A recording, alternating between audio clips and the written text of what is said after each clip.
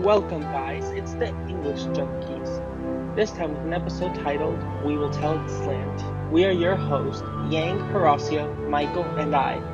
Before we start, let's get to today's sponsor. The Wrong Sponsorship Foundation, helping those who publicly announce false sponsorships heal from their pain and embarrassment. Visit them on ws.f for more information.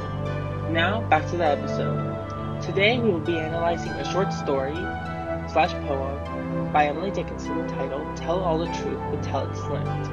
The story, written in the 1800s, is about the nature of truth and going around it, since we as humans are incapable of taking it.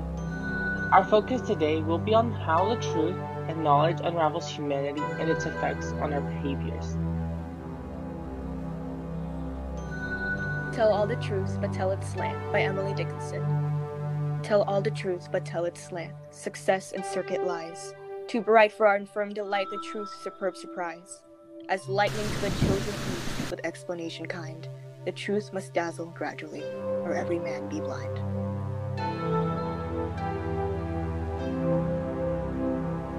What does Emily Dickinson say about saying the truth? Well, Michael, Dickinson states that the truths of life, existence, science, and so on must be relayed carefully for society to progress. She explains that, quote, lightning to the children is eased with explanation. Being knowledgeable of the functions of the world places humans above their childlike fear of the unknown. This case serves as both an example of how what terrifies us can be less scary when we understand the way they work, and a symbol of control humans feel as having domesticated the power of lightning, see, electricity, or other natural forces. Additionally, all the facts must be discovered and all the factors must be weighed for justice to prevail.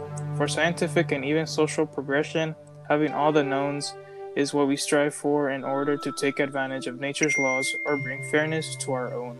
Interesting. Based on her writing, why is telling the truth precisely so important? Dickinson states that people should, quote, tell all the truth but tell it slant, marking her position that what is true should always be revealed, but revealed slowly, or as what the word choice of slant indicates, have truths slightly manipulated. The structure of the title and the first line functions in a similar manner to a scientific hypothesis and, quote, if-then statement when pieced together. Dickinson says, tell all the truth, but tell it slant, or every man be blind, explaining that if all the truth were told without moderation, then humanity, will be overwhelmed. In what ways can this be overwhelming? Dickinson doesn't specify, but there are many cases where knowing too much can be an issue. Perhaps you remember having to learn a bunch of math formulas where you realize that there's so much that you burn yourself out. How would society function if the problems of today are not fixed and the problems of, quote, tomorrow are added onto the table? On the other hand, if we are approaching this in a philosophical sense, Dickinson may be referring to the topic of nihilism. Famous astrophysicist and cosmologist Carl Sagan once said, the universe seems neither benign nor hostile, merely indifferent, which may induce feelings of existentialism, especially when someone has not yet found their meaning in life. We can also go to the other extreme when someone has not yet, to the other extreme, that knowing too much about the universe will drive anyone to not only despair but to madness.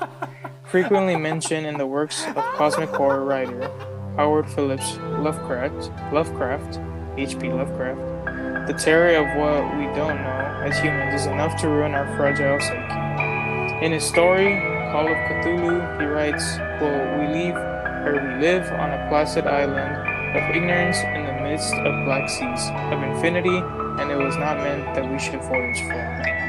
The idea of unfathomable horrors beyond the dimensions of which humans are constrained in is one of his many core writing themes. After all, how do you picture a tesseract, quote, square, in 4D? Dickinson herself had an obsession with death and eternity, but it is unlikely She thought about the cosmic horror aspect of human existence, considering how inapplicable this is. Still, themes of what it means to be human and what it means to exist beyond this is a regular occurrence in her writing, and she never did limit herself to just a handful of poems nor a handful of topics. It's that time of the episode where we sign off. However, let's get a quick recap in. The story is an account of knowledge and the impact of truth on people. Through structure, plot, and diction, we get the final product of humanity's inept at taking too much information and the overwhelmingness of knowledge. Join us next time as we discuss more works of literary merit, and we will take the time to thank our sponsor, the Wrong Sponsorship Foundation. Again, visit them on ws.f for more information. Thank you.